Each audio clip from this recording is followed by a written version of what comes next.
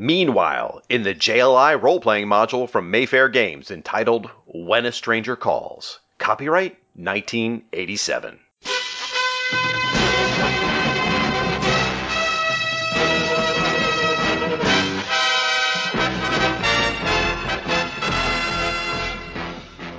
And a game like D&D fuels their imagination and makes them feel special, while drawing them deeper and deeper into the bowels of El Diablo. Observe the previously unobservable. I'm attacking the darkness! Roll the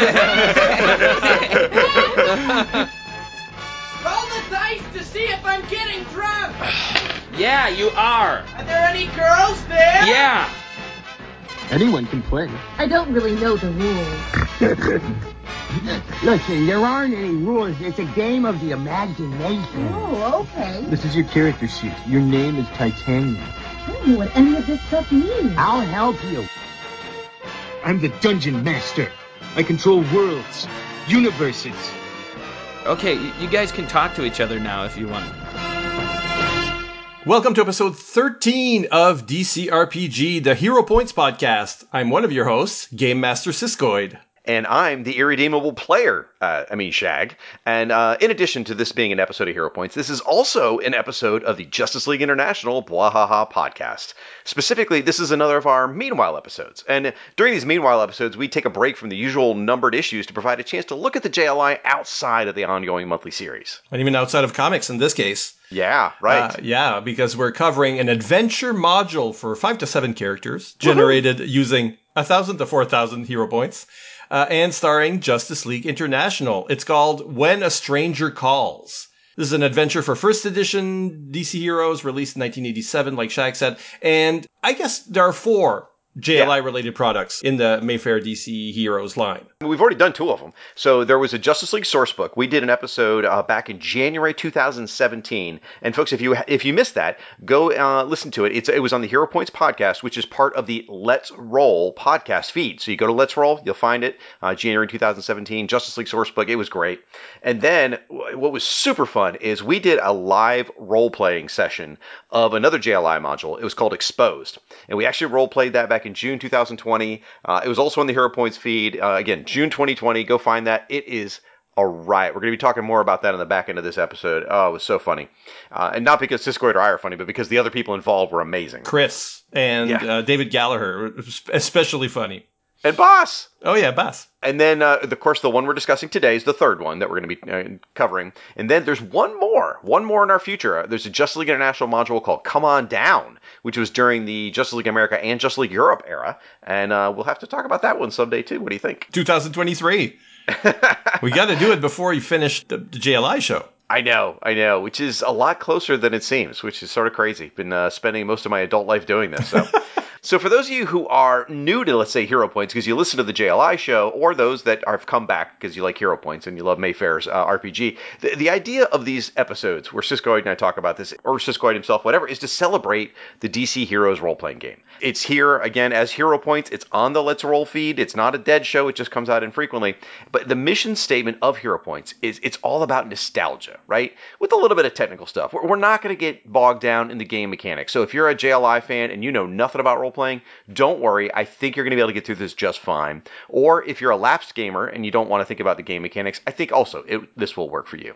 Now, fair warning, if you are a player and you think you might actually play this particular adventure someday, you're going to have to turn the podcast off now. Sorry, yeah, you're that kid who had to leave the party because his mom came and picked him up, but you don't want to learn all the spoilers because we're going to give them all away. Duly warned.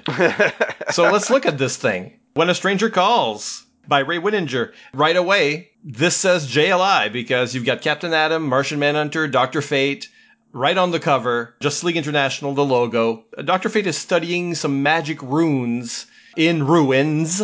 There's an overgrown jungle kind of thing, and you got Captain Atom kind of reacting to some sort of roots, animated roots grabbing his leg. What do you feel about this cover? I look at it from 2 different ways. First off, I'm always happy to see Kevin Maguire drawing the Justice League, right? I mean, that's a total win right there. And this is a chance for you to roleplay your favorite Justice League International characters. So, yes, please. Okay, exciting.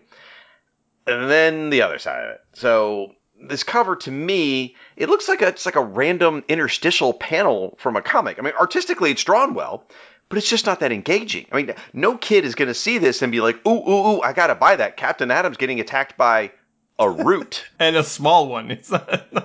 Right. And Doctor Fate is sitting there thinking, and he's actually got his finger like someone would put to their, when they play with their mustache or their upper lip when they're thinking, except he's touching his helmet, right? And there's just a broken wall behind him. Anyway, the point is, it's not exciting. And to sort of prove my point, like, imagine this on the cover of a comic book, that would have never happened. This would have never made it as a cover to a JLI comic. It's just not engaging enough. So that's the disappointing thing. I mean, what the real sales point, though, is it's a role-playing module, and you can play the JLI. So that alone is enough to make people buy it, I think. It's and again, it's nice to see Kevin McGuire.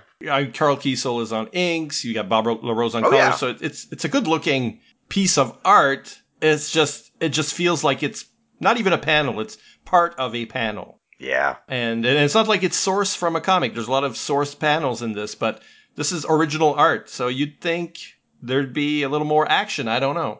Well, the focus is on investigation in the book itself, So certainly the first half. Yeah, so absolutely. This is part of that concept, I guess. I'm also wondering if it's called When a Stranger Calls. Why not put the Phantom Stranger on there? I know, right? I mean, that's what the name of the book is. I mean, that's what it's all about, is him, because he shows up like in the second encounter. So yeah, that's a little weird that he didn't make the cover. Sad. Always a bridesmaid, the Phantom Stranger. All right, so let's open it up. The credits page. So I love this. All right, so first off, this is a 1987 release, folks. So this is still the first edition of DC Heroes role-playing game, and if that's meaningless to you, that's okay. Just know that they released multiple editions and kept changing the game and making it better. So at this point, this is the 20th release, the 20th thing they came out with since the game came out first in 85. So it's still very early in the system. In fact, at this point, they're still adding things to the game in here. They're like kind of tuck it in the back. They're like, oh, by the way, here's some new powers and here's some new other stuff. Like they add sorcery in this one. It's kind of interesting. You mentioned Ray Winninger is the author of this thing. One of the things I want to point out is there's a credit here to special design assistants to Keith Giffen and Andy Helfer. That's so cool. I love it when they get the actual comic creators to contribute because I don't know if you remember, like the Watchmen annuals that came out from Mayfair, they actually credit Alan Moore as contributing material. I mean, that is the only time Alan Moore ever did any more Watchmen content outside of the original miniseries was in a Mayfair Games role-playing And that's module. why there have never been any other Watchmen stories. That's exactly right. Just Mayfair Games and that trade paperback, folks. So here, again, it's Keith Giffen and Andy Helfer contributing. So I love that. And this is just stupid because this is just me. There's the small print, right? There's they list every character in this book, every single DC property as part of like a really long trademark copyright scrawl. I mean, it's teeny tiny. And as a kid, man, I sat here, okay, even as an adult, and would just read every freaking thing, just like to make sure I knew what every character was, or I just found it fascinating, or just to see a character listed. It's stupid. Like Secret Origins number 10 is trademarked. Really? That issue specifically has to be trademarked? Okay. Yeah, Phantom Stranger Origins. I'm just saying it's weird that they trademarked the term Secret Origins number 10. Specifically. Yeah, I know, it's odd. Right. Well, okay, let's look at the adventure itself then.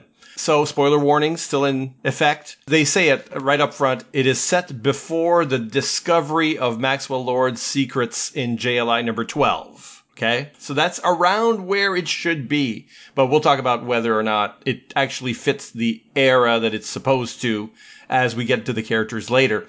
So we're not going to go through the module encounter by encounter, but rather we'll tell it like a story.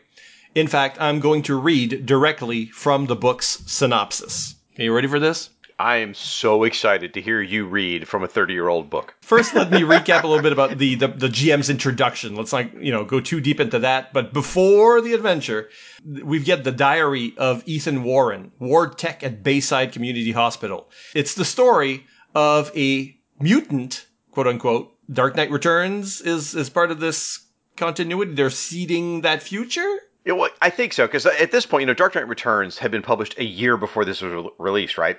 And ever since then, folks have been using whatever they can as a sort of prequel to give hints about what could happen. And using that term mutant specifically, yeah, it feels that way. So there is this mutant descended from the Homo Magi who ends up summoning Wotan and his followers who take over the mental hospital. Wotan's plan is to take over Earth's dimension by assembling an artifact known as the Vengeance Gate and releasing an army of demons upon it. Rumors of what's been going on at Bayside have brought Batman to investigate, and there the Bat has been captured and possessed by Wrath and Ghast of the Demons 3, the Demons 2 at this point. And through him, they'll get the JLI to find the pieces of the Vengeance Gate for Wotan. All right?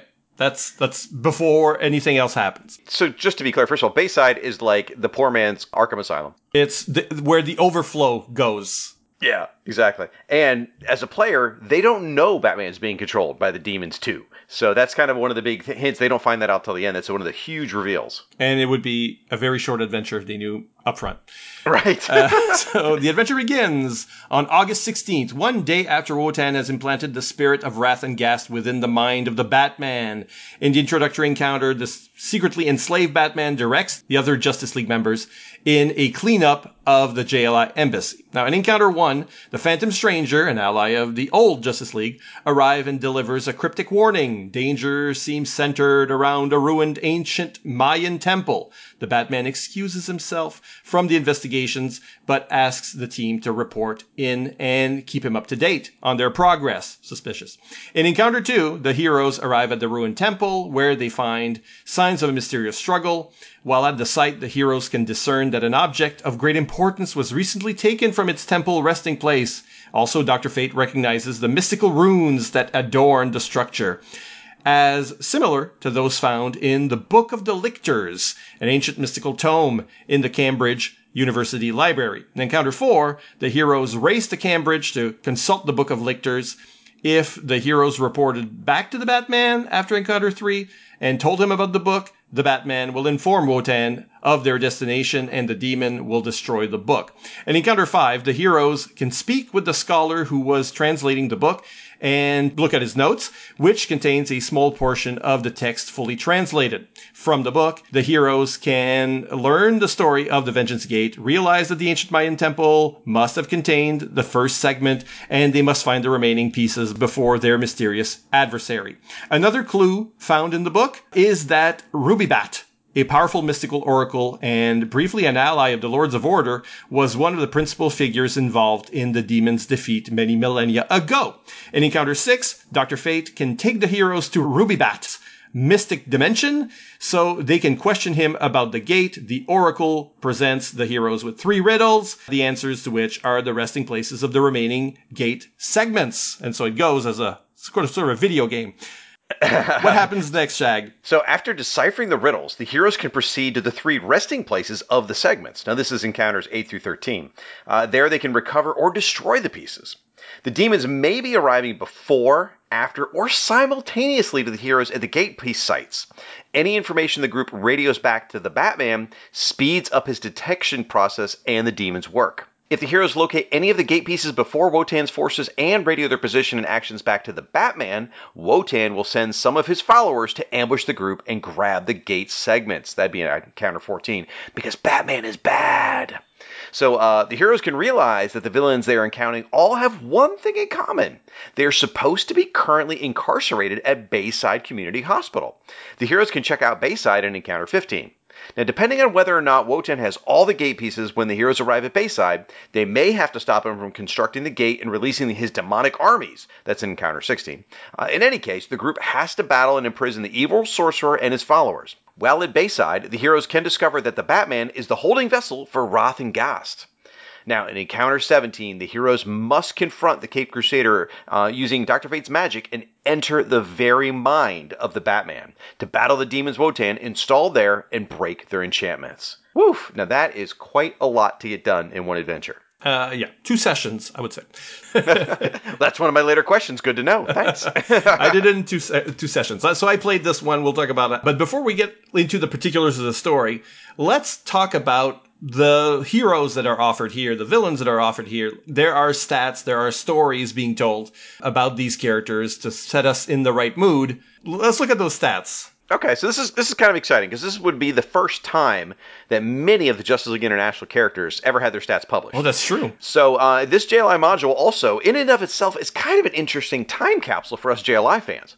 Because based on the information presented in the module, including these stats, it looks like this book would have been published around JLI number 12, which was on the shelves in December 1987, or maybe issue number 13, which would have been January 88. So either way, right at the end of 87, early 88. And yet, as I read this, I really suspect that much of this was actually written around the time issue 8 and 9 were out. Back when, Giffen was still sort of planning what might happen in the next 12 issues, to issue 12, but didn't have it all solidified. Because some of the character stuff in here, and I'll touch on this, is either wrong or just never panned out. Like maybe there are ideas Giffen had, but never put into play. So, like, for example, some of the things that are there. So, like, there's hints of the blue and the gold friendship, right? And that developed in issue 8 of JLI. Then there's touches of information about them going international and Captain Atom joining the team, which is issue 7. Then you get Dr. Fate, who is Eric and Linda Strauss. Now, they appeared in JLI number 10, but they appeared in DC Comics prior to that. And you get Dimitri as part of the team as Rocket Red, and he didn't join until issue 11. So, clearly there's enough knowledge here through 11. But there's some specifics. Did you get a chance to look through the stats? Yeah, there are some weird ones. I agree. But you're the expert, so what catches your eye? In here, like, they talk about Captain Atom. They say that he was spying on the JLI, past tense. Well, that's actually not correct, because at this point he still is, and he will be for quite a while. One of the weirder ones is about Guy Gardner. Because, Guy Gardner got bonked on the head in issue number 5, right? And he changed his personality completely. He became this, like, really sweet, sappy green Guy Gardner till issue 19. So in this period, he's that sweet, sappy Guy Gardner. And they mention that, but they say that weird things are happening and he's switching back and forth in personalities between the sappy version and the mean version, which... that's completely incorrect. That never happens unless I'm forgetting something. I mean, unless you're saying that within the adventure he'd bonk his head all the time. But no, in the comics he was like, when he changed personality, it's not until he meets Lobo that he switches back. I think they came up with a mechanic. Yeah, I like it though. It's not on point as far as the comics go, but I like the idea that you might be able to play the a-hole Guy Gardner and then the sweet sappy one and, go back and forth based on the rules. That would be a fun challenge and humor driven, for the player. Yeah. So you roll 2 dice, and if you get 12 or higher, that's when it switches, which is sort of interesting. And then what else? Okay. So it mentions in here that Black Canary is mentoring Booster Gold. What? I know. Now that would have been a cool idea. And maybe there's an issue that I'm forgetting where, like, they have a training session and she's beating him up or something. But there's no ongoing mentoring going on. That's for sure. That's incorrect. The only mentoring I remember or that seems to be inspired here is the cover where she's mentoring, quote unquote, Booster and Beetle. That would be issue 8, Moving Day. I don't think that counts. I don't think so either. And then another item mentioned here too is, while unofficial United Nations business, they say the members wear special UN patches which allow them to exercise their special Justice League privileges. That never happens either, which is, again, this is why it leads me to believe that they went to Andy Helfer and Keith Giffen around the time 8 and 9 were on the shelves and said, hey, can you look over these stats, tell us anything to change? And they kind of added in stuff they knew was changing, like adding Dimitri. And then they would have said, well, this is what we're going to be rolling in. But they just never came to fruition. That's my take on that. There's another weird piece, but it's weirder for the game itself. In the same paragraphs where it talks about the patch, they also mention a high-level connection to Superman that the team shares, and so they can call on Superman at any time. Was that something you'd want your players to invoke? Not me. I think that may be a situation where, again, since this is the first time a lot of these characters have been published, and certainly the JLI status has been published in the game, that maybe it's more a broad sort of thing. Not that you'd be allowed to call in Superman in this story, but maybe in another adventure you could. Right, if it's just like supposed to be a mini source book at the front of the... Yeah, okay. Yeah, I get it.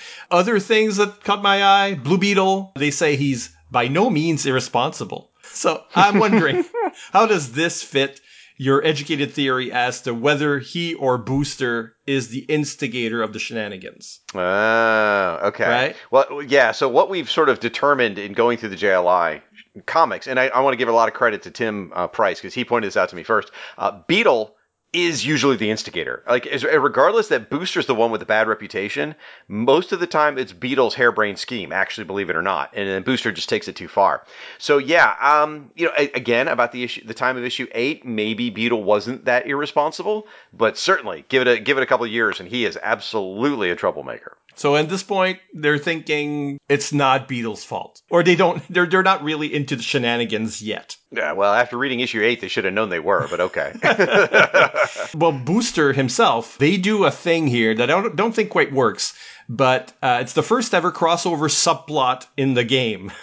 So it's a crossover, not with the comics, but between two game modules. Right. So there is a game module called All That Glitters, which is a Booster Gold driven adventure where Booster is sort of has to sell this board game. You can play the board game too, I think. Can't you? I made it. I created of course one. You did. Yeah, of course you did. So I've played both modules, but with different groups. I never crossed them over. I never did that. But I don't know. It's like it forces Booster Gold. Like sometimes Booster Gold can choose to sit out an encounter because he's dealing with the board game stuff. But okay, it just means the player's sitting out. Well, or it could be a situation that we used to find ourselves in where a lot of players would be playing two characters. Oh, okay. I've done that in most of my campaigns over the years, is had players play two characters at a time, so that if one ever becomes incapacitated, they're not just bored.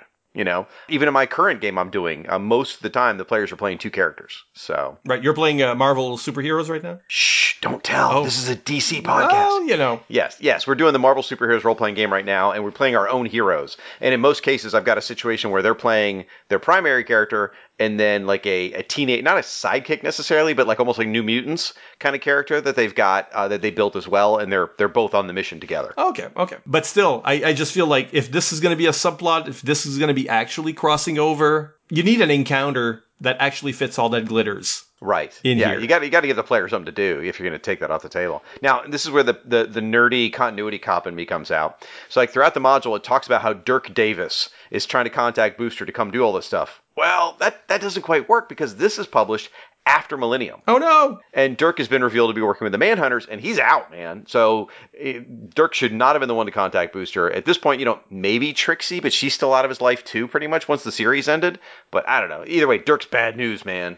All That Glitters seems to be set before Millennium. Yeah. So that these two sort of interact is not right.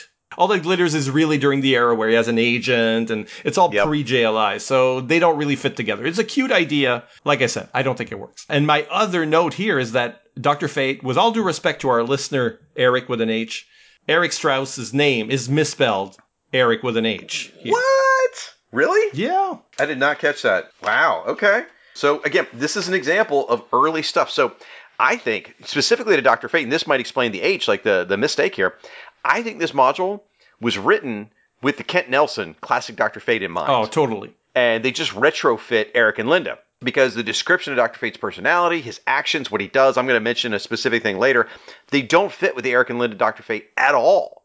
Now, you could make an argument that the Eric and Linda Dr. Fate wasn't established enough yet because they had the 4-issue miniseries, then this is published, and this is before the ongoing Dr. Fate series. So it does kind of live in that middle, but either way, this is clearly a Kent Nelson thing.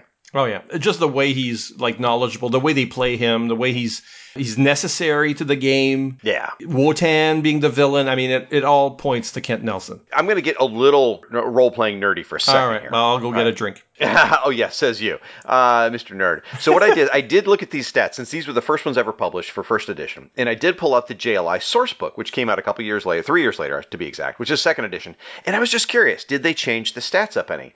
And I did notice there's quite a few changes. Most of it's just because of the change from first edition to second edition. They did lower a lot of abilities when they did that, but just some that I thought might be worth mentioning that doesn't get too crunchy here. For example, Black Canary. They dropped her dexterity by 4 ranks, which is quite a bit, really. And with her fighting prowess, I thought that was really surprising that they made her less dexterous. Now, I haven't checked the benchmarks or anything to see where that drops her to, but I don't know. That kind of shocked me. When you say 4 ranks, it's like, that's what, 16-fold? Yeah, the exponential goes fast. Yeah. Then Martian Manhunter, he's lost the power of dispersal, which is phasing, completely. And I had to think about that. Like, I guess he had phasing in pre-crisis and maybe not post-crisis? Is that what's going on? I don't know. I have memories of him phasing, but, I'm thinking Jail Detroit. That's before, so I don't know. I can't remember any instance where he phased in Justice League International, so yeah, maybe they dropped the power in post-crisis. Dr. Fate 2, because again, Eric and Linda, their stats, I should say, are completely different in second edition. It's understandable. Guy Gardner. So this one's kind of funny.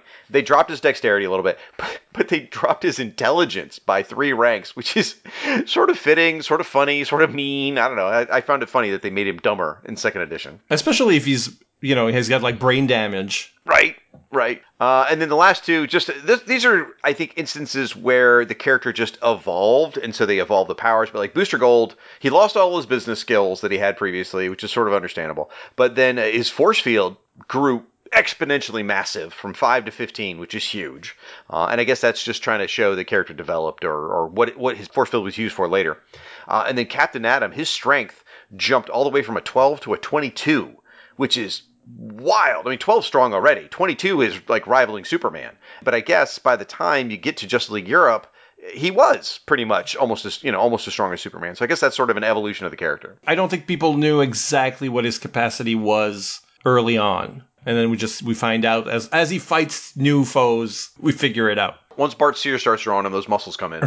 Exactly. One of the things I didn't mention with Dr. Fate, when I say he's knowledgeable or whatever, there is a weird prop included in this. Yeah, there is. It's called the Clue Keeper. It's a mystical Clue Keeper that you give to the Dr. Fate player. Or your sorcerer if you're playing with your own heroes. You kind of need somebody who has like this sort of ability to make this work at all. I mean, you have to cut it up, and it's an origami project. I mean, that's my note here. So I need you to explain this thing, because Okay. I looked at it. I looked at the instructions, and I'm lost. And origami's where I was going to go, too. Is like I feel like I failed an origami class somewhere here. And so I don't know. Can you explain this thing to people and why it's beneficial? Well, I mean, what it looks like, really, when it's all folded up, it looks like a square that you can pull out the edges. You've seen this in schoolyards. It's like people put their fingers in it, and it sort of becomes like a duck's beak or something, and they do a nursery rhyme, and then they open, close. Right, and then if whatever you choose, if somebody puts their finger in or something, and then you open it up, unfold it up, and it's got, I don't know, the name of your future husband, something like that. So in this case, what they've done is that they've put these symbols, these mystical symbols, astrological. I guess there's a comet, there's a Saturn, there's a star, there's a moon. The module tells you at different points, okay, here Dr. Fate should look at the interior of the moon section.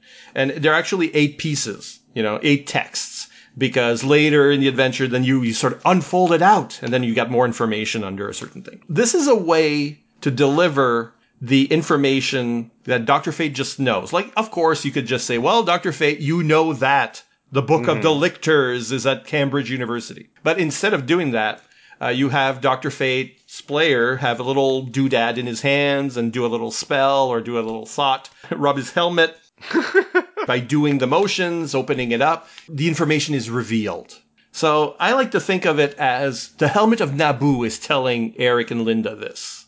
So instead of the game master just doing all the exposition, the player gets to find out in another way and then deliver it to the rest of the table in their own way, in their own voice, rather than have just this info dump coming from the game master all the time. But it is one of the problems with this adventure. It requires one of the characters to somehow know things that keep the adventure going. And I gotta tell you folks, if you find this module and it's already been used or something, and the Clue Keeper is not in it, or you have a PDF copy and the Clue Keeper is not in it, you will have a lot of trouble making this work, because the information is not anywhere else in the module. Yeah, it's not repeated anywhere else, and it's, yeah. Yeah, so I'll put some pictures of it in the image gallery, so you'll see what it looks like, but buyer beware.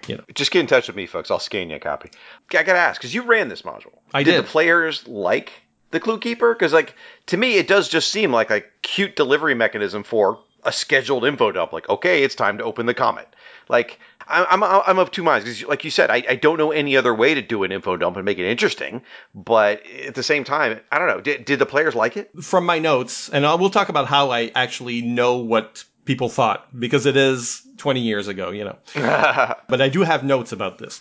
Half the players liked it and half the players didn't like it. And I think the half that didn't like it, their comments, which I have kept in record, the problem wasn't the game so much as some of the other players. Oh, so I think okay. it put too much attention on whoever. It wasn't Dr. Fate. It was our own heroes.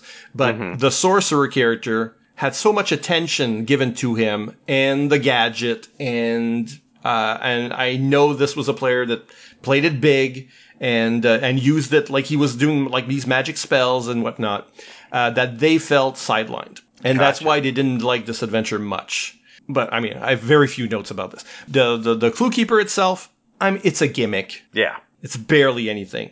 But I do think it's an intriguing way to do the info dump stuff. Right. But it's not a big notch above. Yeah, I mean, it's really no different than you just having like 4 different sheets of paper ready to hand the magician character at certain times. Right. But yeah, but you're right. It's a cutesy way for them to do it. So, okay, fair enough. Points for trying. Let's move along to the NPCs. Here we've got stats for Batman, of course, possessed Batman.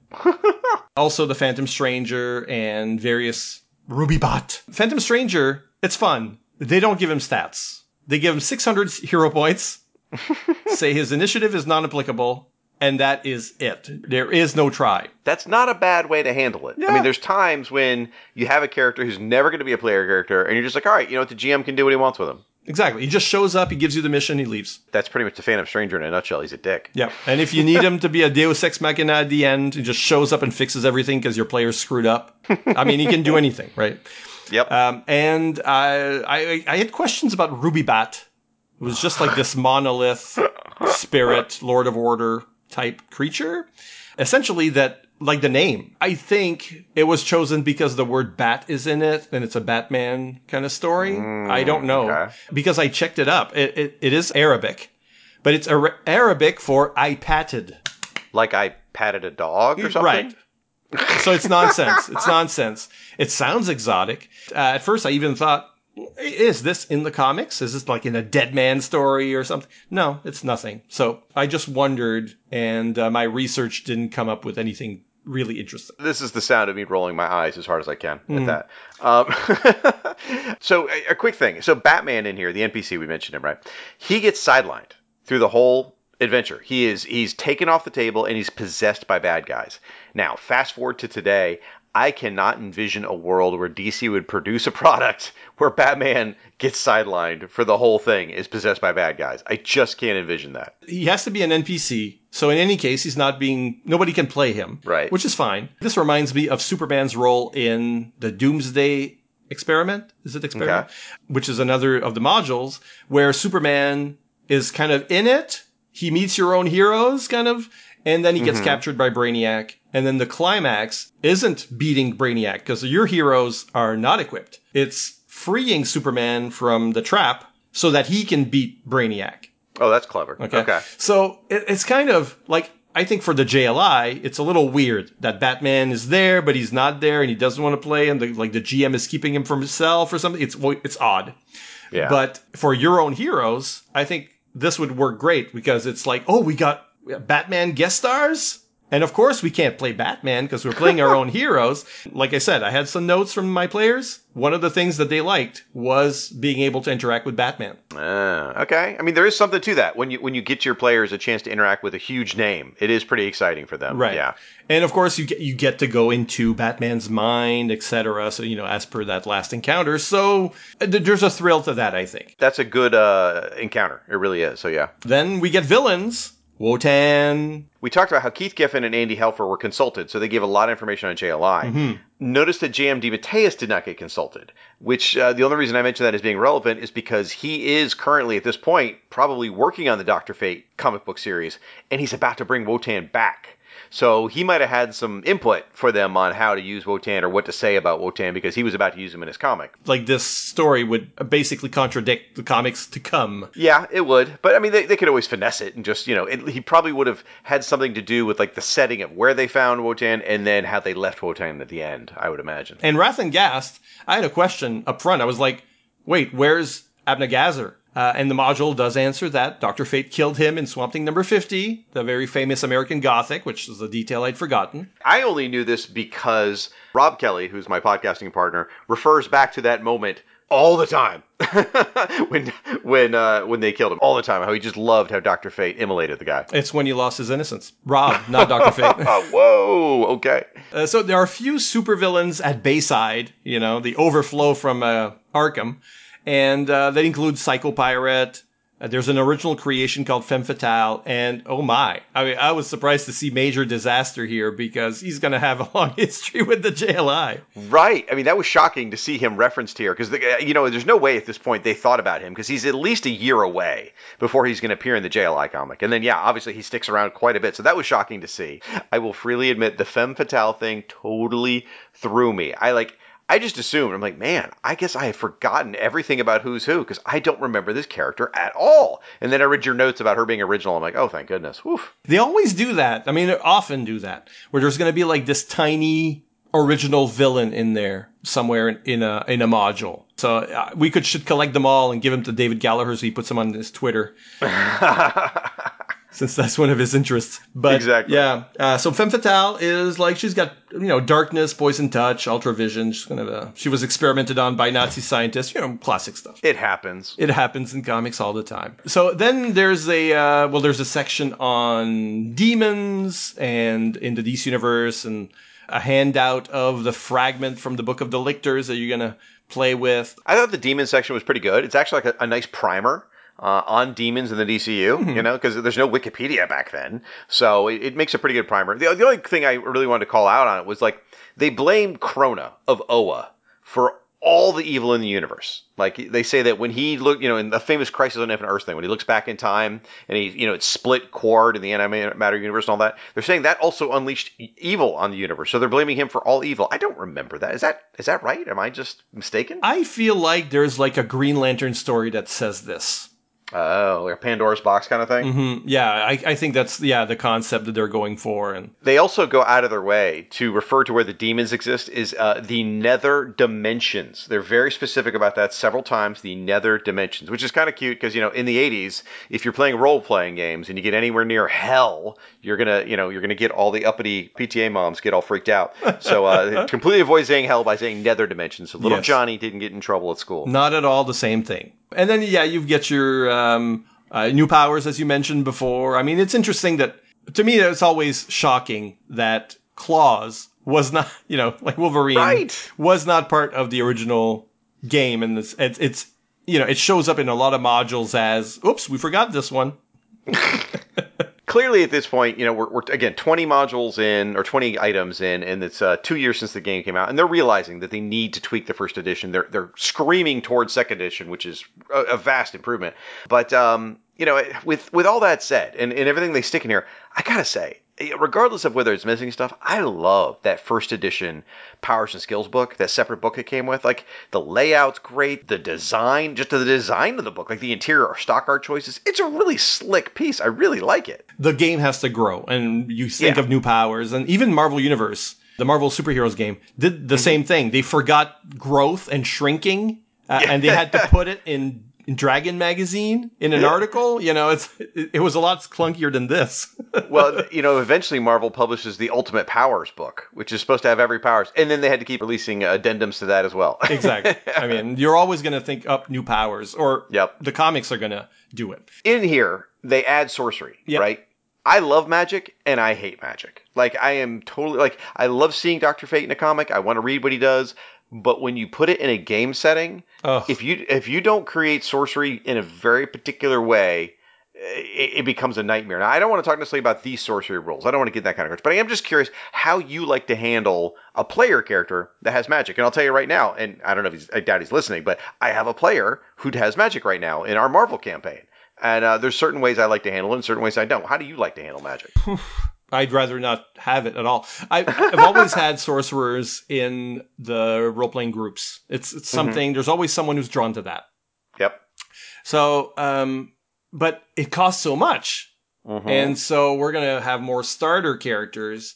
So you can't get sorcery. So let's just make sure you get the spells that you like, Magic Blast and Weather Control or whatever it is. More like Zatanna in the Justice League as opposed to Zatanna, as a stage magician. Very set limits. Sorcery, you can do anything. Exactly. And that can be problematic. It's just because there's so much calculations to do usually in these systems, like, okay, you got to calculate to know what you have to roll against. Well, how hard is the power you're trying to emulate? Yeah, like the way some games will build sorcery where they say, okay, you can do anything, you can access any power, and again, you got to figure out the math and all that stuff, and it creates a situation where the player has a get out of jail free card. I mean, all they got to do is think of the power to fix that situation. It's like the quiz from Doom Patrol or whatever, and they can solve any situation. So the way I like to do Magic, and the way we're doing it in the Marvel game, is our sorcerer character, he has very defined powers. Sort of like what you were talking about with Zatanna. Very, very specifically defined powers. That's what he can do. He can't, conjure an apple out of nothing. He has to do certain specific things. And, it's like 5 or 6 powers, and that's what he can use as magic. And they're all magical, so they are tied to magic, but it's just that's how they work. And that's how I prefer to do Magic, because you got to put boundaries around it, at least in a role-playing game. Otherwise, you got a way overpowered character. I think I would make exceptions.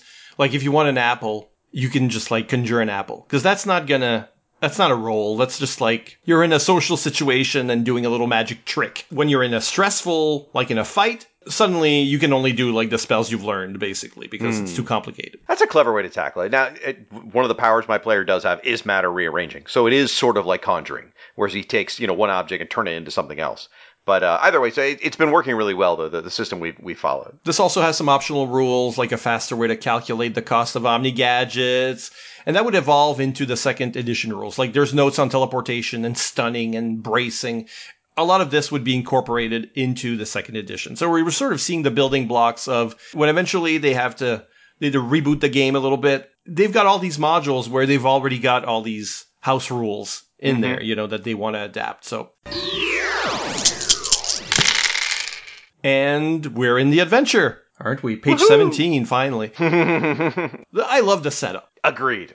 Yeah, you've got JLI Embassy shenanigans. You get to play superpowered basketball as a way to shirk off responsibility. Like, Batman wants you to clean, but it's all clean. You're encouraging the players to goof off and play basketball, and you've got powers. So I love this kind of stuff. Like the Avengers playing their annual baseball game, East versus West. I used to love that. So here you get a chance to do it. Have you ever played or run a crazy sports adventure? I have never run a crazy sports adventure. We've done gambling role-playing before. Sure. Where, you're not actually using cards, you're using dice to make determinations, but never done sports. And this basketball setup's pretty fun. I think I actually want to try it now. Yeah, it's a good way to just, ease the players in. And I feel like if you're playing the JLI, you're probably playing the JLI for the first time. So let's try our powers. How do they work? How does the Green Lantern ring work? How does acrobatics work? Because I'm going to use them in the basketball game. So there's no stakes. I can fail, but I'm learning how to play these powers, maybe. Because I once did a full sports game where it's aliens versus athletes. There was this insane sci-fi variant of baseball. Space Jam. I guess, Anyway, it's one of my favorite RPG memories because it's so out left field, pun intended. So, well, it wasn't intended, and then I decided I intended it anyways. This has a mini game, let's say, of a little bit of basketball, and they've even made a grid where you know how hard each throw is going to be. It's pretty clever. That's clever. The difficulties is clever. And by the way, we should mention, and this is the first time anybody would have got a map of the JLI Embassy. This is a map of the basement level. It's the first time we've ever seen anything like that. It's pretty simple. The basketball court really dominates. Right. And, we've never seen a basketball court in the comics, so it doesn't make any sense, but it's fun. But I got to ask, the computer bank, what's up with that shape? What is going on with that? They're always doing that for computer banks because I think we're seeing the top level and there's different pieces of equipment, but they're all drawn as one shape. In reality, it's little modules. This is just bizarre. There's all kinds of weird points and stuff jutting out and little hollows and stuff. I've never seen a computer that looked like that. Well, if you saw it in real life, it'd be like this Kirby contraption. I guess so. It wasn't in the comic either. No. Right. You're right. But in all this stuff, though, it's fair to say that this introductory encounter is absolutely the most bwahaha encounter of the whole. This is the thing that feels most like the JLI right here. Unless you're playing the characters for comedy and arguably the way they talk about Beetle and Guy and Booster, it sort of supports that. But really, the adventure's pretty straight, to the point of seriousness and apocalypse possible, Mm-hmm. So this is the goofy encounter. I feel like this is the real JLI bit. Because when the Phantom Stranger shows up, it's like you're in Justice League of America. You know, it's retro. Yeah. It's retro. Yeah, it does feel that way, yeah. What do you think of this, like having an NPC whose function is to give out missions? Well, and this is one of the things that is a little frustrating for me on the first half of this module, is this module is really, really on rails. And what that means from a role-playing perspective, it means like you go to step A, to step B, step C, step D, and there's really no way to deviate from that, right? And now it changes at the end, but like for the first 2/3 of this thing, you pretty much have to follow every particular path. And if for any reason you don't follow the path that's laid out before you to gather these gate pieces, you pretty much mess up the whole module. You know, you miss really critical things. So having the info dump where the Phantom Stranger shows up, and there's some fun banter there, so there's a little bit of that, but having him just dump on them, here is your next mission, and you have to go step by step by step, it's a little frustrating for me. Yeah, I agree. I think also the fact that Dr. Fate is going to be getting these clues, yep, which might as well be the Phantom Stranger speaking in his head, and then act on those. You know, it's like, imagine you don't have the clue keeper, and you're sort of on your own trying to figure out what to do next. It's impossible. Because the thing you must do next is predicated on Dr. Fate thinking or remembering this particular piece of information. Which also doesn't fit with Eric and Linda, by the way, because when they're Dr. Fate, they don't remember the stuff that Kent did years ago. So it's more reinforcing the point that clearly this was written for the Kent Nelson version of Dr. Fate. And your own heroes, somehow your sorcerer has all these information as well. So that may or may not play with the way you use him normally, you know, so it could be kind of be finicky. So did you notice like a lack of fight, you know, in the first like 2/3 of the module? Yeah, it's very much, you know, investigation at first. There's something, I mean, there, you know, like guardian trees and random encounters and zombies, and there's something called a Sluggoth at one point, which must be a Shoggoth because it's a Lovecraftian monster. So there's like these little, I don't know if they're threat, maybe, you know, Booster and Beetle might have problems with it, but, you know, the module strongly encourages to use Martian Manhunter. Just having him on the team and Captain Atom, they're going to make short work of these beasts. Yeah, and Guy Gardner as well. True, exactly. So it depends which characters your players want to play. I don't know, normally they might gravitate towards some of the power hitters, at least have one on the team. And you know that Martian Manhunter and Dr. Fate are going to be on here, probably. So, my players don't love the fights. Oh, okay. So, it's not a big problem if it's investigation. Well, investigation, maybe it's a little boring. They like social interaction, perhaps most of all. Exactly. I was going to say, yeah, investigation, if it's mixed with role-playing, is always a hit. It's always a hit. Whereas fights, well, they can drag on. They can be, you know, they can be very lopsided like these ones. Except in superhero games, they might like it more because they're, you know, it's more than just I swing a sword at it. There are many permutations possible. You can put the role-playing into the action. But I agree. It's like there's not much threat. Then the threat level goes up significantly. And by the time you get to Wotan, it's like, whoa, he's on another level completely. Mm-hmm. During this investigation phase, there is this activity, the maze to get the Ruby Bat. It really silly because it's like you're supposed to follow the ribbon. You're supposed to tell the game master, turn right, turn left, but the ribbon is unbroken and doesn't split off. So you always get to the middle. You'd have to be, you know, like not know your left from your right to really screw it up. So not great.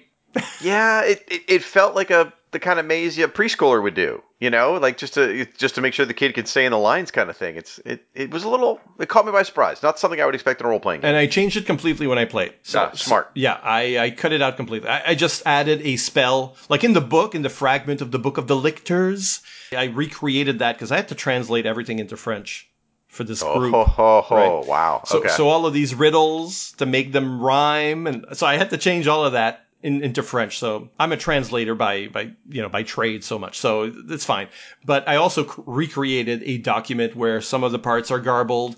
And in the document, I didn't just put information about the Vengeance Gate.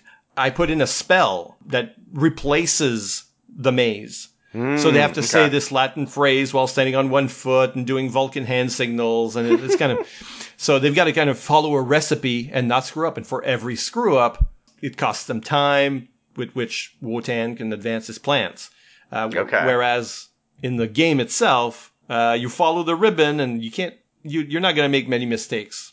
And so the stakes aren't very high. I mean, I applaud them for trying to put something else in there that wasn't rolling dice and wasn't punching something. So, I mean, that's great they tried. It just, unfortunately, didn't come across that way. No. So what do you think of the riddles? Because, riddles in games generally can be a problem. What a nightmare riddles are. Now, I'm not speaking towards these specifically, but riddles in general in a role-playing game are just hard. Like, I've done riddles in our role-playing games before as a game master, and it pretty much always comes down to two situations. And it's one or the other. Either situation one, which is the riddles are way too easy, and they're immediately solvable. Boom, it's over. Or number two, it's impossible for them to solve. And they either they never get anywhere close, or they overthink it, which role players do all the time. And you eventually have to sort of take pity on them and say, okay, roll your detective skill. Oh, you did good. Okay. And you sort of hand feed them enough hints until you pretty much given away the answer. And the bottom line there is that, again, writing riddles is really hard. And I'm not faulting the players necessarily. It's more the person writing the riddle. I don't know how people do it and find a balanced way to make it just hard enough. I think these are mostly too easy, but they also provide, they know that sometimes players get really stuck. Yeah. They're just not on the same page as you are, and, it just happens. In this case, they give you a hint chart, so if you give them hints, they're losing time, and Wotan is advancing his plan. So there is a consequence. And if all else fails, roll intelligence. Yeah, exactly. Which is not very satisfying. But not everybody is a Bilbo. You can't always know the answer to every riddle. It is hard. What else is that? Well, Batman as the mole, you're losing time.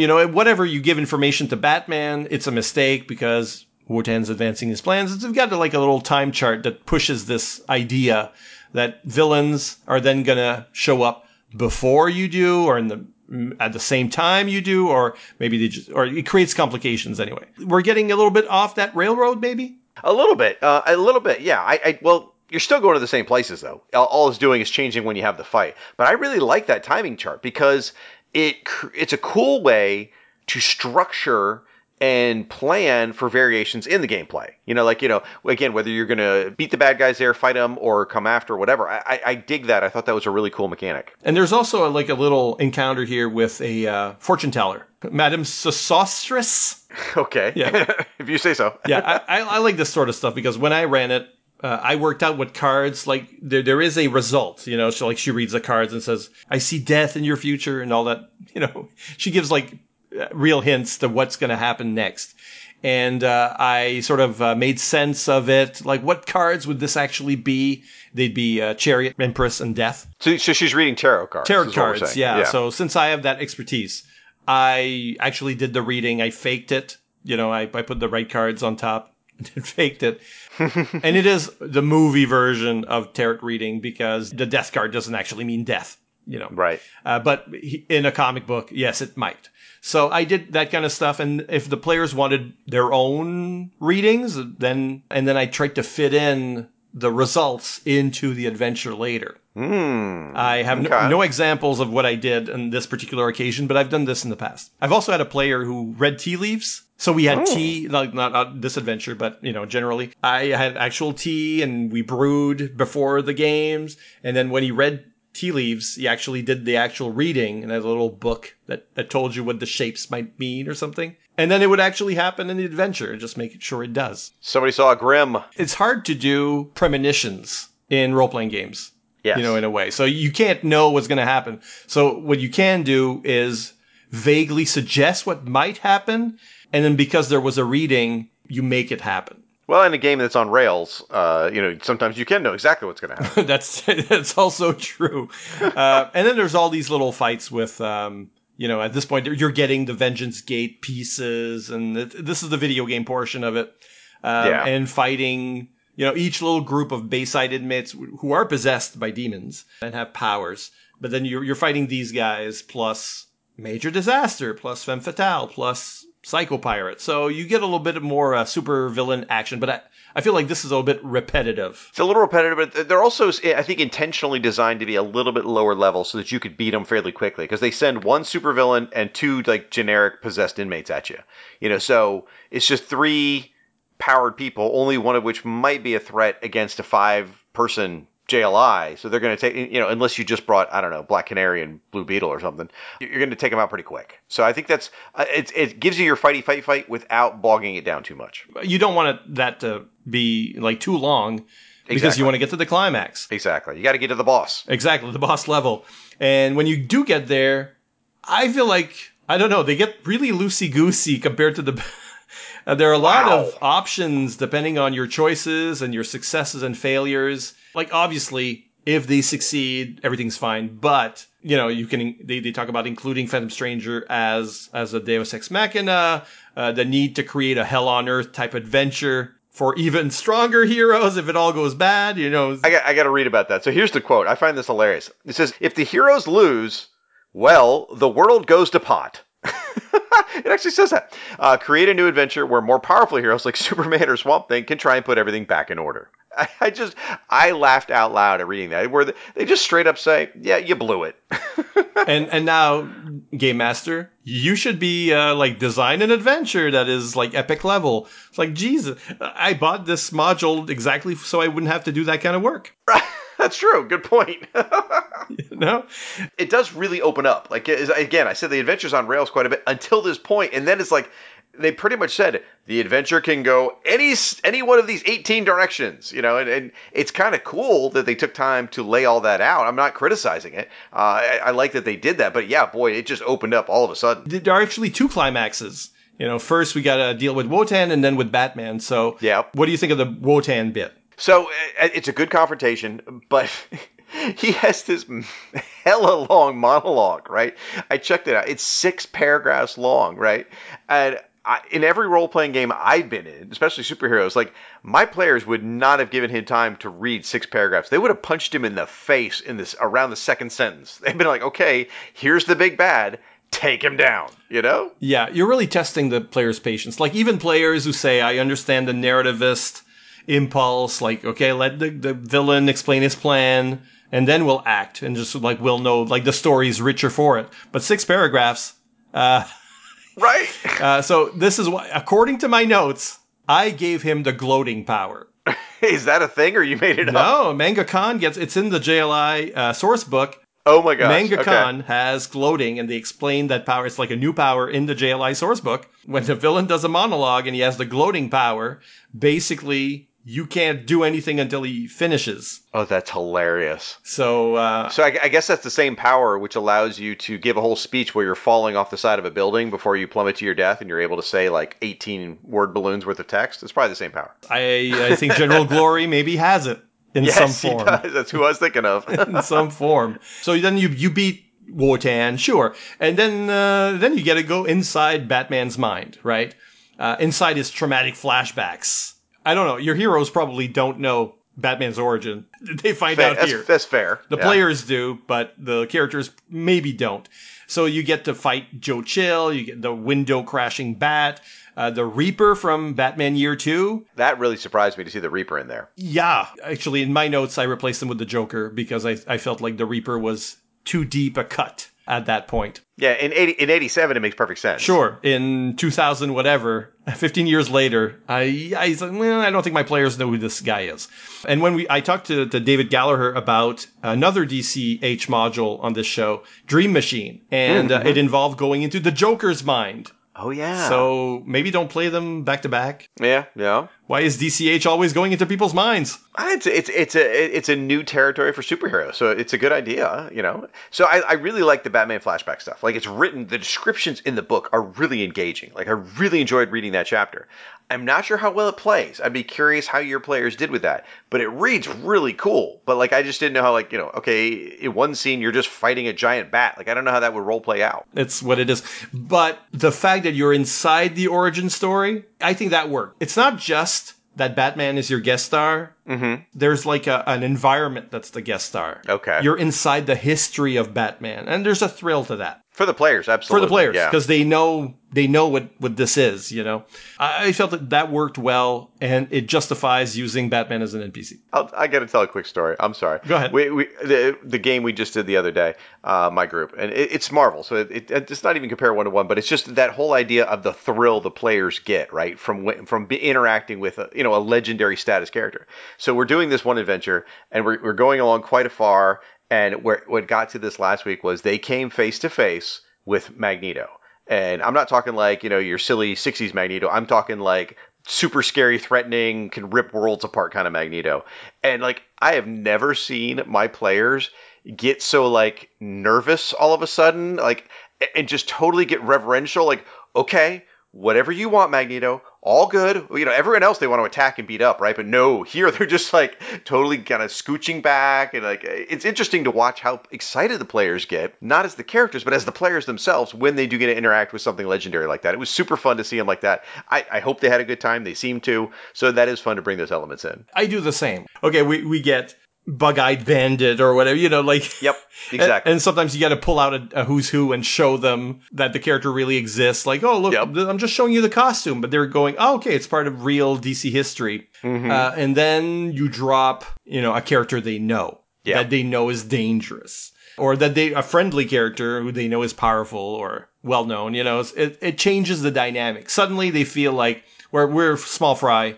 Damn, we just walked into Crisis on Infinite Earths, Right. And as long as you do it sparingly, it's super effective. Yeah, definitely. So Batman here in this case, I tell you, there was a thrill. There was a thrill because they left notes about it. Okay. All right. So let's talk about how we use it or how to use it if we haven't. Like I played it. You haven't played it? I have not. So yeah, I'm very curious. Like, as you're going through this, how would you rate the module as it was written, versus how much you had to tweak? Was it a success? And you said it took 2 game sessions? Because that interests me too, because there's enough in here that it could take a while. Yeah, I'm kind of a quick session planner, I guess. It's like I like games to be 1 or 2 sessions if I can help it. The reason I have so many notes on this is that it was part of an initiative I called Iron GM. So that it's like Iron Chef. Okay. But you do several adventures in different genres. Like I'm always the game master, but you could do it with several game masters, if people like switch positions. So I do several adventures with different genres with 3 imposed ingredients. It is like Iron Chef. Yeah. So this was the final because there's only 2 genres. Like I do there are 4 genres, 3 genres, 2 genres, And this was like 2 genres. The ingredients were cheating at sports. Okay. The basketball game. A temple. And a famous guest star. That'd be Batman? And in this case, it was Batman. Okay. Like I do not choose these ingredients. The players choose the ingredients. And then I just go, oh, I have an adventure that has all 3 of these. Like this. Like this was a prefab. I didn't have to do it. Well, obviously I modified some things, but I didn't have to. I just went, those 3 ingredients are in here. Perfect. Snatch it up. This is going to be genre superheroes. And we use our own heroes, and there were like 5 players. This was a big one. And in my folder, I still have that redrawn basketball court, all those handouts. I still have that. And because of Iron GM, I have the player reactions because there were evaluation forms to see which game won, among the ones that we did. Whichever genre wins moves up to the next one. And in this case, it lost to a sort of a luchadors versus Aztec gods action comedy scenario. Okay. I can't imagine why the improv players enjoyed a luchador comedy over this. Okay. Yeah. The wrestling, and there's a number of wrestling fans around the table, and I let them go at it. I have no clue. I'm just going, okay, if you say so. But this was either a 4 out of 5 or a 2 out of 5. Like I said, players were split. Well, there was one player who had super speed, and I think he was stealing everyone's thunder, multiple moves per turn. Yeah. That kind of thing. So that didn't sit well with some of the people. I mean, 5 around the table, that's a lot of people to cater to. And if one character is doing all the action and the Dr. Fate character is doing all the investigation and knowledge stuff, you're probably sitting there going, why did I come today? How much does Blue Beetle really get to use his BB gun in this thing? Exactly. They were all thrilled to see Batman, though. So that was like the important thing about this. The memorable thing about this was Batman was in it. For those who didn't like it, they thought the plot was a little complicated to understand. That the sorcerer had all the clues. too little reasoning it out for players. It's like, here's the information. Now go to the next step. Like you said, it's on rails. Okay. And players felt that. And I can't disagree with them. I do want to say, because I'm realizing now we're probably sounding horribly critical, but I think it's still a solidly written adventure. I think you can still have a lot of fun with it, but there are certain things of its time. In 1987, a lot more modules were on rails. They were designed to help inexperienced game masters guide a bunch of 12-year-olds or something through how to play it. So, and I liked it. I mean, I liked rereading it now. For this, there's a lot of great ideas. I think there's some things that don't quite work, but at the very least, it tells you, try to be more clever. Yeah, sure, the maze doesn't work, but try to be more clever about how this sort of thing is done. And if you don't agree with the way they've done it, it might still inspire, which it did for me, inspire you to do it some other way. So as a learning tool, which I think modules are, learning how to run a game, how to play a game, how encounters should work. And if you don't have a module for a game, sometimes you don't know where to go with it. Exactly. So it has to be inspirational. And I think when A Stranger Calls has that inspiration, it is an unusual adventure, supernatural, etc. So I guess that is a question we can ask, is like, does the JLI do supernatural too well? Like, is this a good fit for the JLI? Yeah, that's a good question, because the JLI don't tend to do supernatural threats. So if we think about this at the time it was written, right? So again, we're assuming this was written around the time of issue 8 or 9 or so. They had just finished issues 5, 6, and 7, which was the JLI dealing with the supernatural, specifically the Gray Man. So it is sort of in keeping with that feeling of the stories of issues 5, 6, and 7, so that matches. However, that's almost the only time they ever come against Supernatural, right? Because you get, they fight the Gray Man, those issues, and then they fight him again in the Teasdale Imperative. Other than that, the JLI never go up against Supernatural.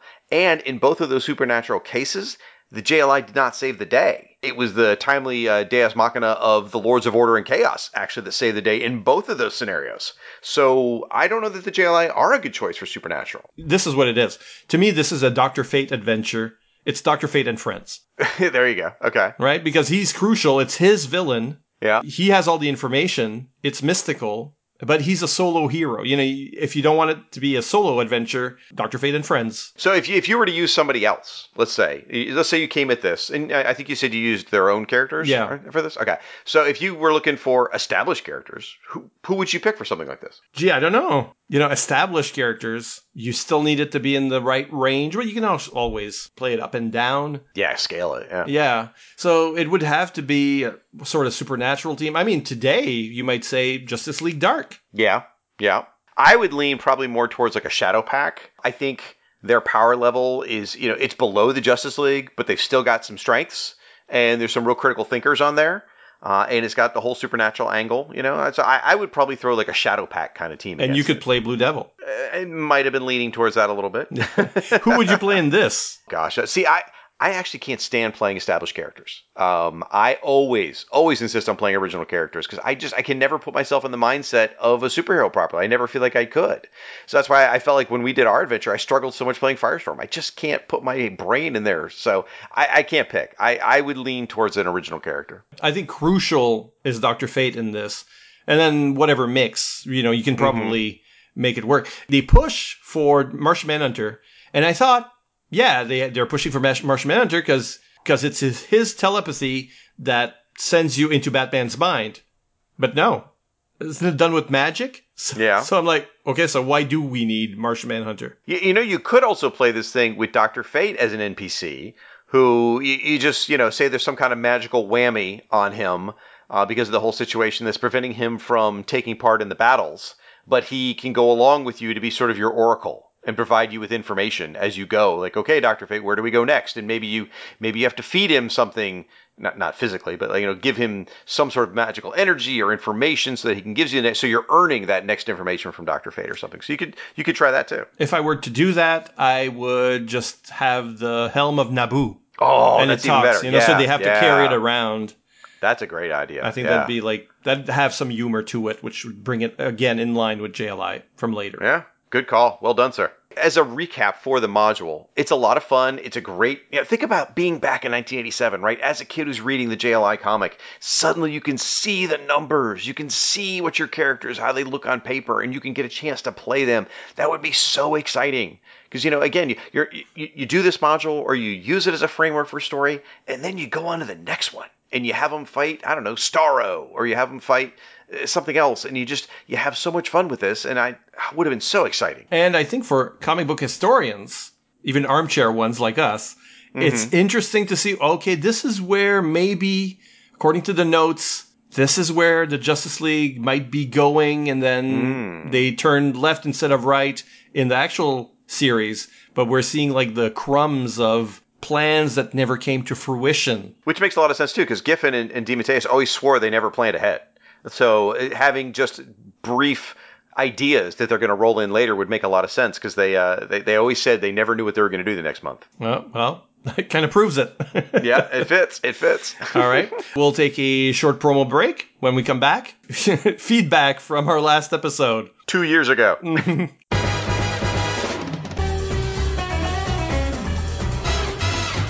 In 2011, the irredeemable Shag and Aqua Rob Kelly teamed up to create the Fire and Water podcast. In 2016, they teamed up with Ryan Daly, the Franklins, and Siskoid to form the Fire and Water Podcast Network. A network built on teaming up needs a show about team-ups. Marvel Team Up. Yes. The Brave and the Bold? You know it. Marvel 2-in-1. It's clobbering time. DC Comics presents. Of course. Supervillain Team Up? Good idea. Youngblood X-Force? Technically.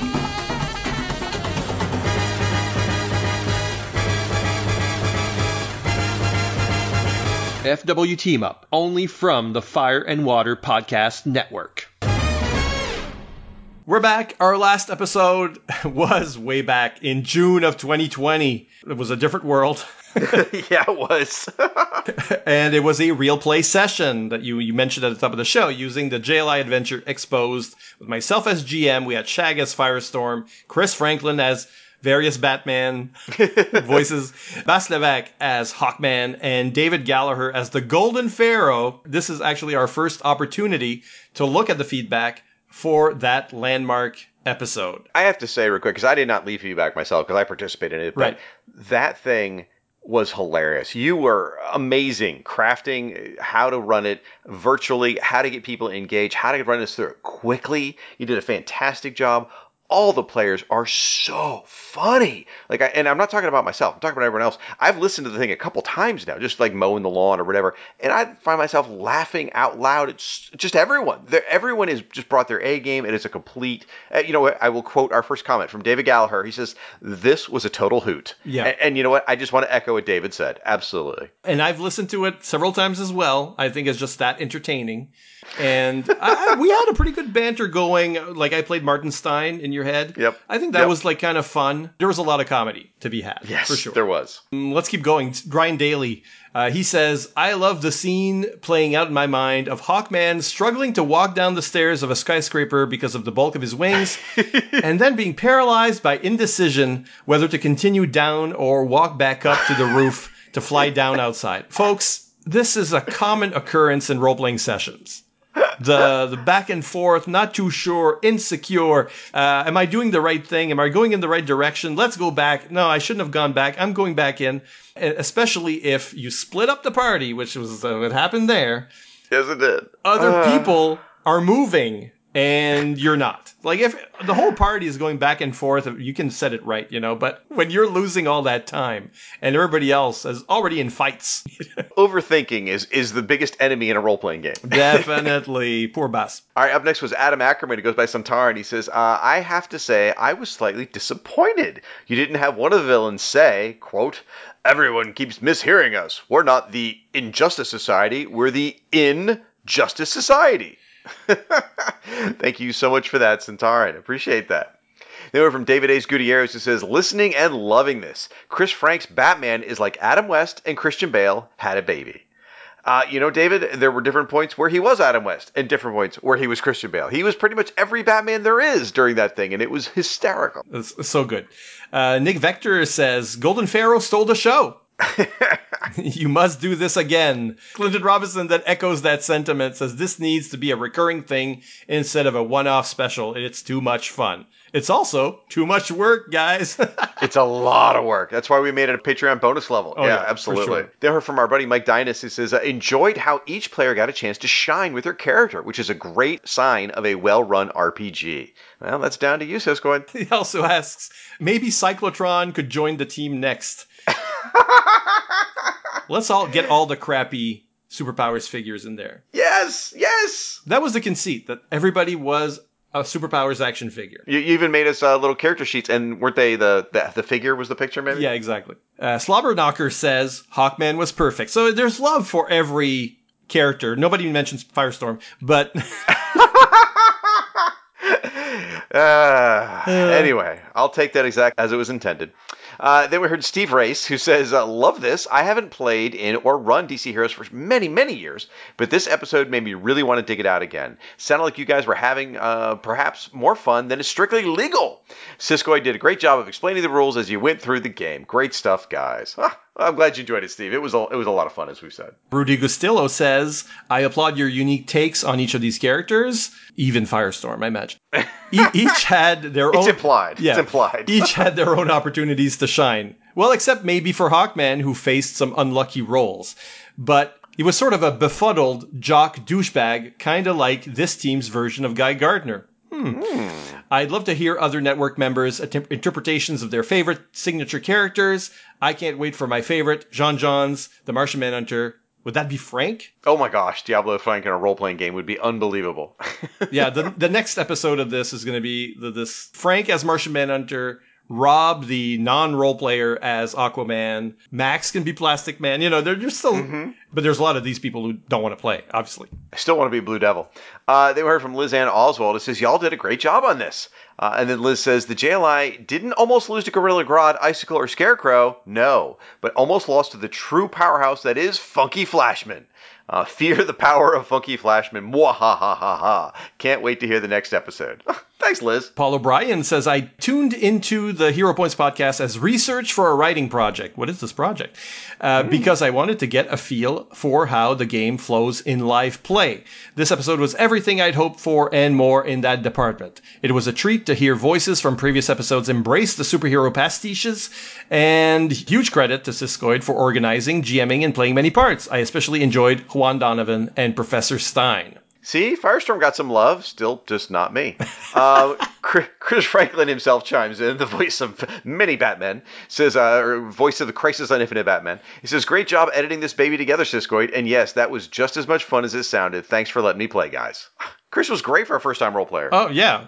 Was he really a first-time? Yeah, I guess so, yeah. Well, maybe I'm wrong on that, but I want to... It's been 2 years, I don't remember. I thought he was nervous about it, but either way, he was fantastic. Then Boston Moss says, I haven't run or played a DC Megs game in ages, but plenty of other systems. This was a lot of fun. I can't say the spoof adventures are my favorites, but you guys made it very entertaining. Sorry about the Pharaoh. That character was outclassed by just about everybody.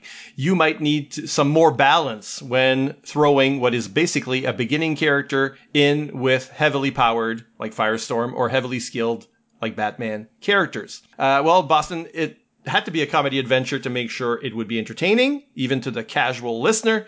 And character balance was not required because, first, failure is funny. I mean, the Pharaoh was funny, even though he was, outmatched. He was hysterical. He was amazing. And two, it was more about social interaction than it was combat, this one. So a combat-heavy real play episode, I think would have been boring, to me. Yeah. Because it would have been too much rule talk. But that's just my opinion. But as the GM and producer, it's the only one that counts. Yeah, there you go. Exactly right. Your dice rule all. They were from Brian Linton, who says, I have been looking forward to this episode since you guys first floated the idea, and it was worth the wait. Everyone did a great job with their characters. I particularly enjoyed all of the obscure comic book references that they peppered throughout this session. I guess that's one of the advantages of playing a well-established franchise's universe. Playing in such a setting comes with some constraints, but it also provides a common language and context for players already familiar with the franchise, even if they aren't familiar with the mechanics of the game itself. Yeah, that's one of the things I love. When I do a game, even if it's design your own characters, I like to set it in an existing universe because that does so much of the heavy lifting for you. You know, they know what they're getting into. I like how you said common language, Brian. Yeah, it gives you a common language for everyone to speak and communicate with, and it works out great. And again, you saw it play out in the adventure. Suddenly, Funky Flashman is there. So for the Mr. Miracle fans, you know, it's like, I didn't expect this character to show up in a JLI story. That's that kind of stuff that you can bring because the bench is so deep with the DC universe or the Marvel universe. Oh yeah. If you like this content, think about visiting our Patreon page at patreon.com/FWPodcasts and leaving a one-time or a monthly donation. This helps us host all the content you crave, whether this show or the ones crafted by our amazing partners. And our thanks go out to these Patreon supporters who were asked to be recognized on the JLI podcast or Let's Roll. So our thanks to Chris Lewis, Devin Clancy, George Van Note, John Coos, John Ross Haynes, Kevin Wetter, Mark Baker Wright, Martin Gray, Matt Ev, Maxwell Traver, Michael Crouch, Michael Zomkowski, Patrick McMullen, Roger Preeb, Rudy Castillo, Sean Ross, Superman Radio Revisited Podcast, and Tim Price. Again, please visit our Patreon at patreon.com/FWPodcast. Now, folks, we just read a bunch of feedback, right? But we want you to give feedback on this adventure. We want to hear your thoughts on When a Stranger Calls, playing JLI in the role-playing game, any memories about playing the DC Heroes role-playing game, any of that. So go out to our website and leave your comments on the show post. And since this is on 2 different feeds, you can go to fireandwaterpodcast.com/HeroPoints, or you can go to fireandwaterpodcast.com/JLI. And either way, there's a show post for both of them there. Leave your comments. Let us know your thoughts. And also, you can, of course, find us on Facebook as Fire and Water Podcast or JLI Podcast, and on Twitter as FW Podcast or JLI Podcast. So that's going to do it for this one, but come back next month to the JLI Podcast when we're going to tackle JLA number 50 and Justice League Europe number 26. And in 2 months, I'll be back with another episode of the Fire and Water Podcast Network's role-playing podcast, Let's Roll. Probably one about Dungeons & Dragons' most interesting setting. Hero Points itself will return in 2023 to cover another JLI-related adventure. Woohoo! And until then, I'm Siskoid. And I'm Shag, and you've been listening to the JLI Podcast. And the Hero Points Podcast. Let's roll. Want to make something of it?